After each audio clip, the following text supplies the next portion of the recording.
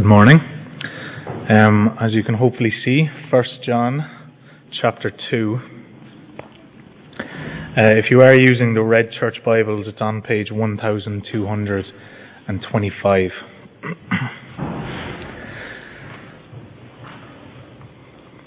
So just before I read the passage, recently I was at my brother-in-law's wedding. Well, during the ceremony, an extremely wise and well-spoken man spoke about love, and in particular the couple's love for each other. Well, this amazingly literate and handsome individual, he pointed out a number of things that the couple have done throughout the years which show that they love each other. I hope that anyone that's married here today can think of ways that they and their spouse have shown that they love each other. If you aren't acting on those promises you made on your wedding day, what's the point? What does love even mean? The only way to know if you love someone or something is by your actions. How you live reflects what's true in your heart. Well, today we're going to be looking at how we can be sure of knowing God and loving God through how we live, through our actions. Our assurance of knowing God and experiencing eternal life comes from our obedient living.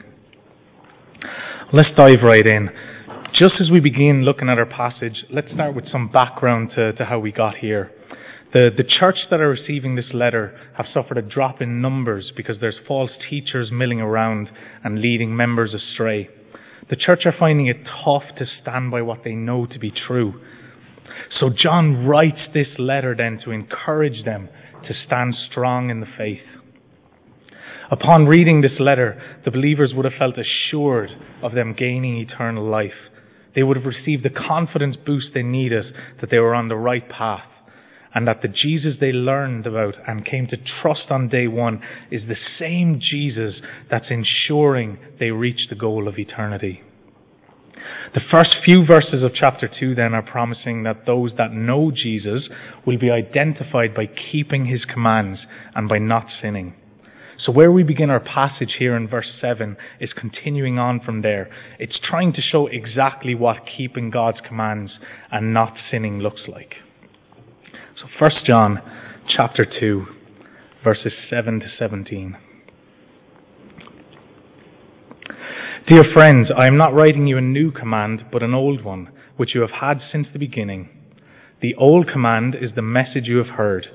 Yet I am writing you a new command. Its truth is seen in him and in you, because the darkness is passing and the true light is already shining. Anyone who claims to be in the light but hates a brother or sister is still in the darkness.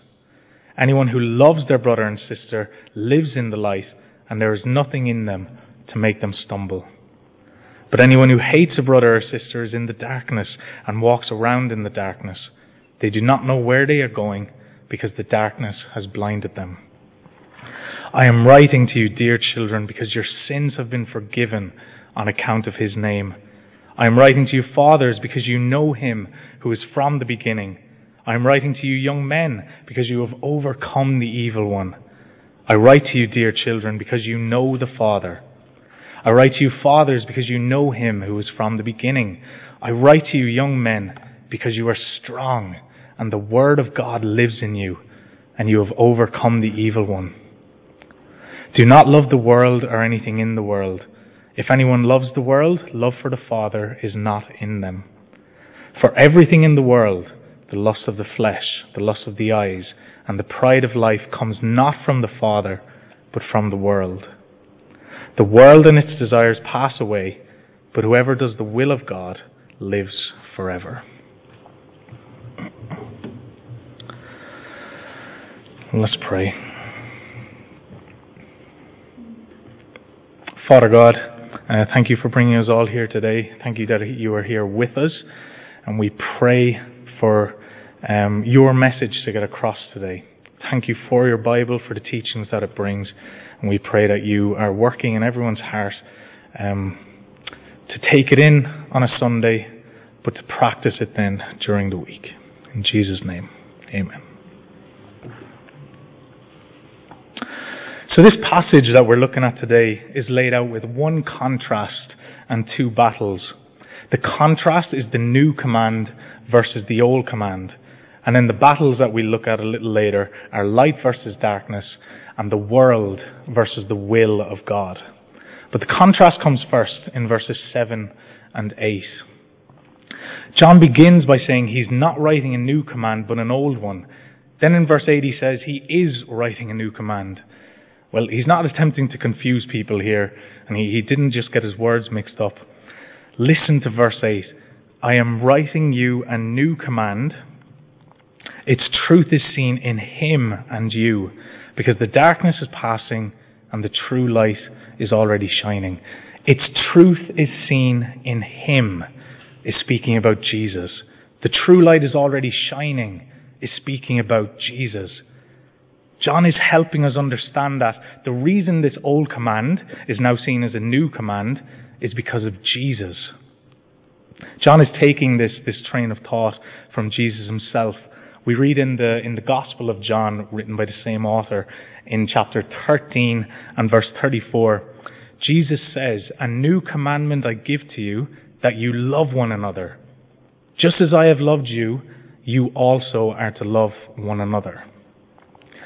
Well, loving one another is not a new command. We see that from the very beginning. But Jesus defines it as a new command by saying, just as I have loved you. Jesus has now lived on this earth and shown us firsthand exactly how humans are supposed to love each other. A couple of weeks ago in Sunday school, we were learning how Jesus is fully God and fully man. And so he has the authority to say, you love one another by copying me.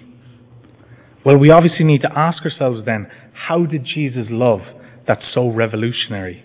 What did he do differently to this command of love your neighbour that we see in the Old Testament? Well, I think the answer is twofold.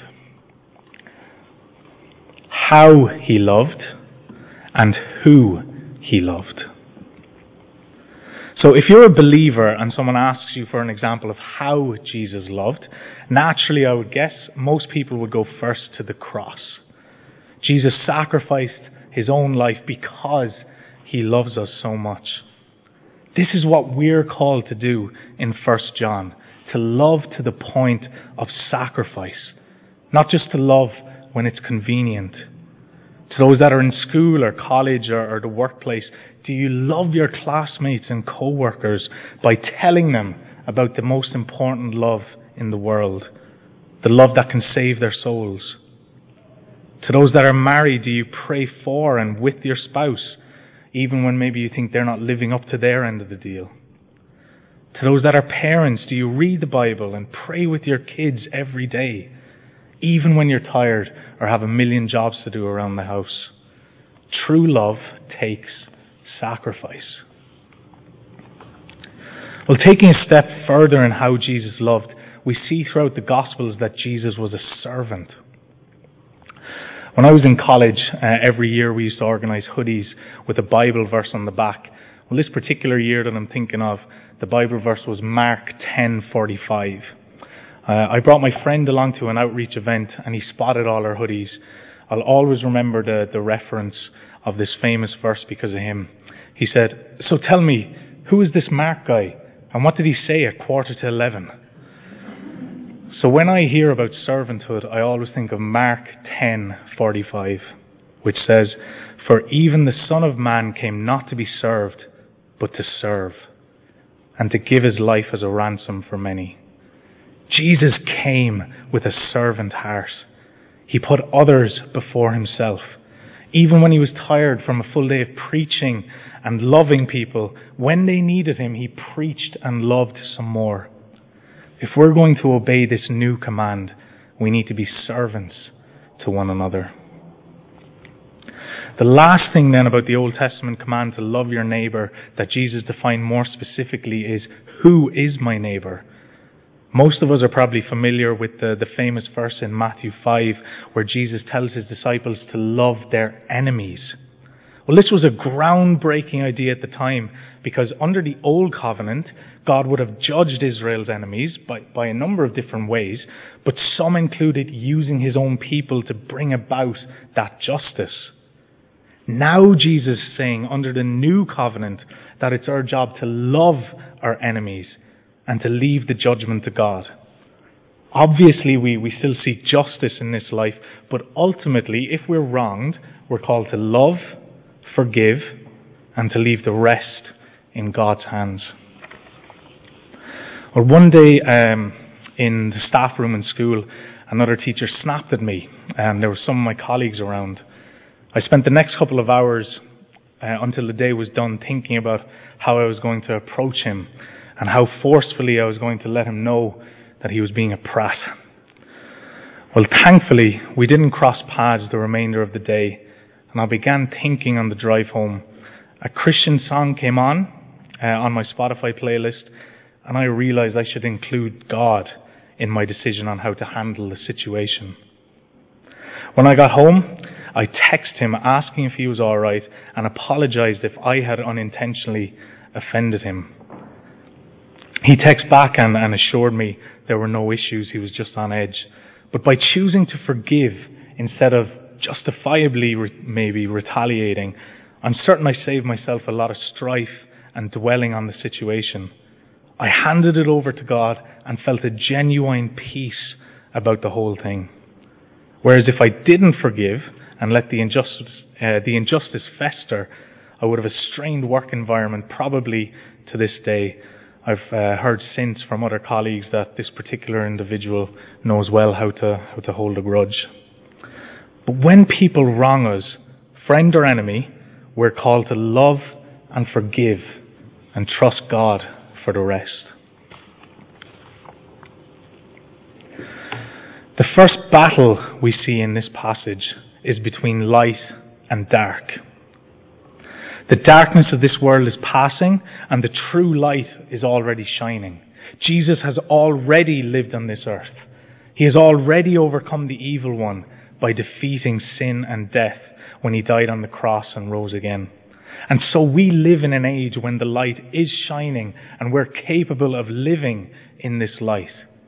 How do we do it? Verse 10, by loving our brothers and sisters. This is talking specifically about those in the Christian community. The mark of a Christian should be love. When people see Christians of any denomination interacting with each other, they should be overcome by the love shown. That's why I hate seeing all these debates of theology online. Some of the debates I've seen on Facebook get very heated, and it seems to me to be a serious lack of love. I completely understand how people get worked up about certain things and what they feel to be mistakes in people's beliefs or theology, but a social, public outlet is not the place for these arguments. There's great gain to discussing these things and to challenging one another's beliefs and actions, but not on a platform that's open to anyone, not on a platform that could be anonymous, and not on a platform where people's tone can so easily be misconstrued or misinterpreted. But I've spoken to many visitors to this church, and regularly I hear the feedback of how loving and welcoming it is. I hope they're not just saying that because they know I'm a member, but I trust that this is an extremely loving and welcoming church. Let's keep it that way. The mark of a true Christian is his love. So be encouraged. Your love is on show every week and is being taken notice of by people who maybe have not experienced the love of Christ yet. The love that you show, not only here, but throughout the week to your families and friends, is proof that you know God. If you've been in any way unsure of your salvation, let me assure you of it. I see the love you have for your brothers and sisters in Christ, and others have seen it too. This is a sure sign that you're walking in the light. As I regularly say at my parent-teacher meetings, keep up the good work. The second battle we meet is the world versus the will of God. Well, John has spent these last few verses telling us to love our brothers and sisters in Christ. Now he begins verse 15, do not love the world or anything in the world. Anything in the world is not talking about people. John has made that very clear, that we're to love everyone in the world, even our enemies, and especially other Christians that know God as well. To make abundantly clear that we know what he's talking about, in verse 16, he clarifies what loving the world looks like. It's giving in to the temptations of the lust of the flesh, the lust of the eyes, and the pride of life. Well, the lust of the flesh is that which we desire in this life. Primarily, I think he's talking about sexual desires, but also gluttony, having more food and drink than we need, and laziness. How often do you choose to watch TV instead of helping to clean the house? How often do you allow your kids to go to bed with no Bible or prayer time because you've had a hard day at work? The lust of the eyes then is talking about envying that's not yours. Do you look at a friend's car and decide you need it? Or an old flame on Facebook and wonder, what if? And finally then, the pride of life. In the ESV it's translated as pride in possessions. So the pride of life is talking about our possessions, things we own. Do you always boast about how good your job is or how big your house is? Well, these are the things that happen when we love the world.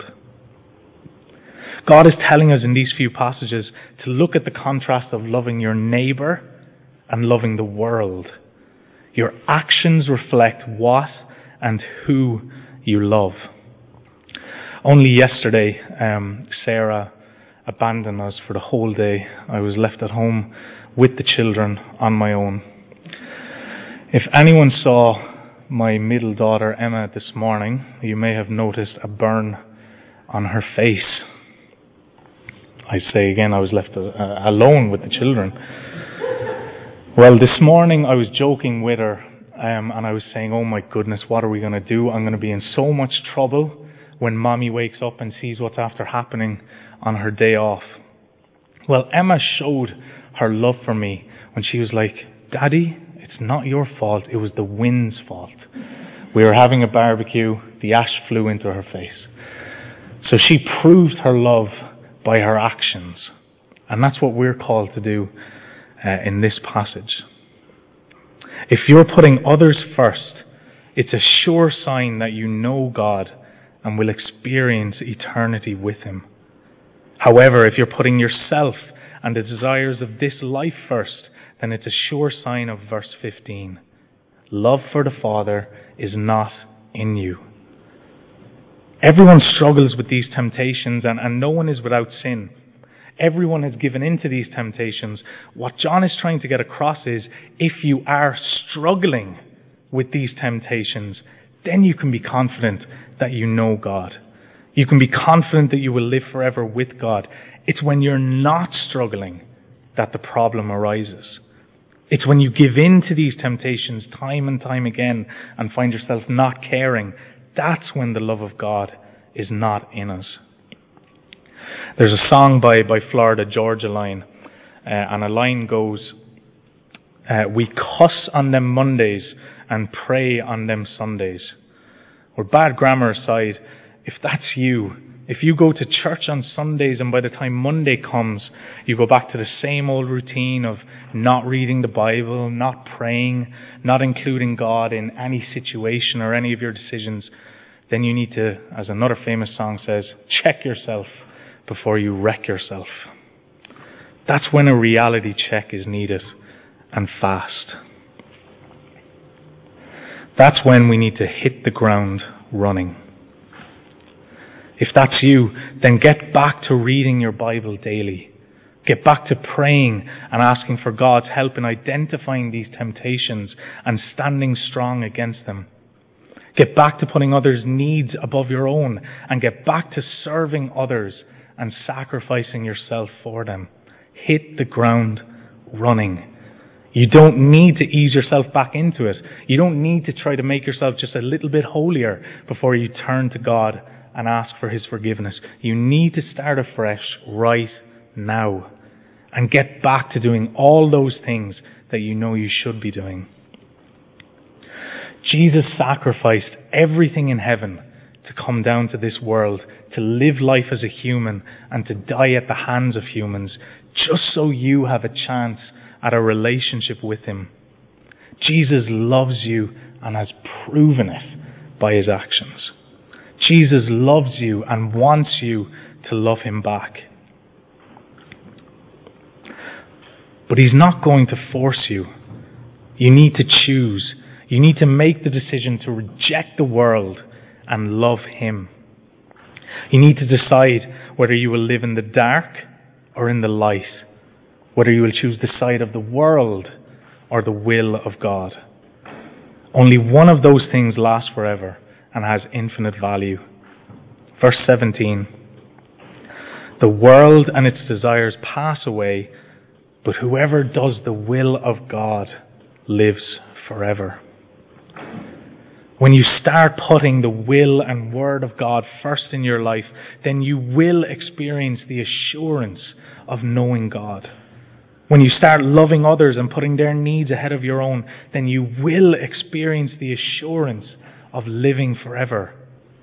When you start fighting temptation and stop giving in so easily to the desires of this world, then you will experience the assurance that your salvation is won already. You don't do these things to gain salvation, but when you do these things, the Holy Spirit enables you to have this sure confidence in your eternal life, so that you can continue to do good things in this world that so desperately needs us. Well, this message goes out to every single person in this room. Verses 12 to 14 repeat that this message is for children, fathers, young men. This message is for everyone of all ages. John is encouraging everyone to resist temptation and live for Jesus. The end of verse 14, I write to you because you are strong, and the word of God lives in you, and you have overcome the evil one. The only way to know if you love someone or something is by your actions.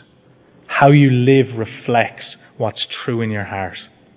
If you're chasing after the lusts of the flesh, the lusts of the eyes, or after worldly possessions, your priorities are askew and you need to act fast.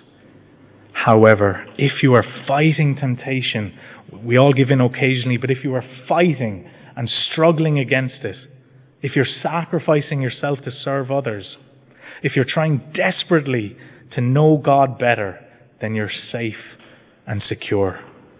Whoever does the will of God lives forever. God has forgiven you, saved you, and has granted you eternal life, and nothing you do can lose it. Live in that freedom today. Live in that freedom this week.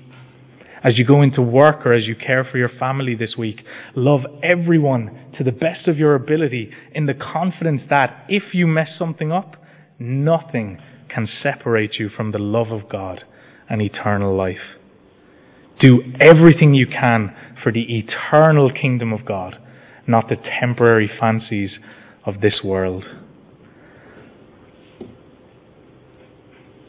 I write to you because you are strong, and the word of God lives in you, and you have overcome the evil one.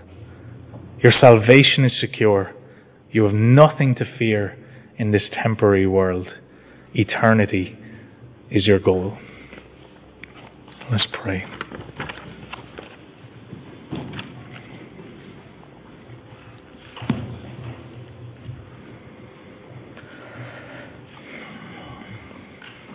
Father God, thank you for your word.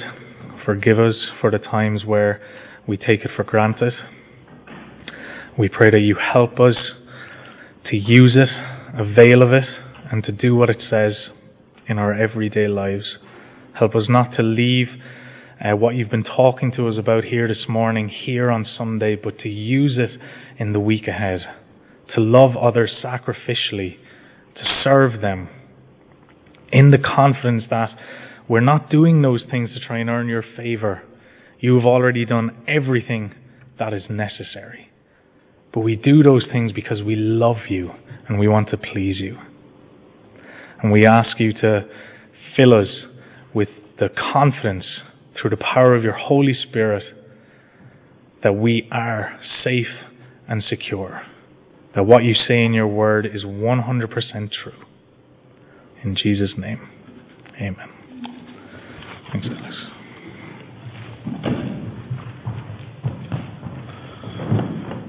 Thank you, Conor. We're going to respond again in song. So let's stand and sing together.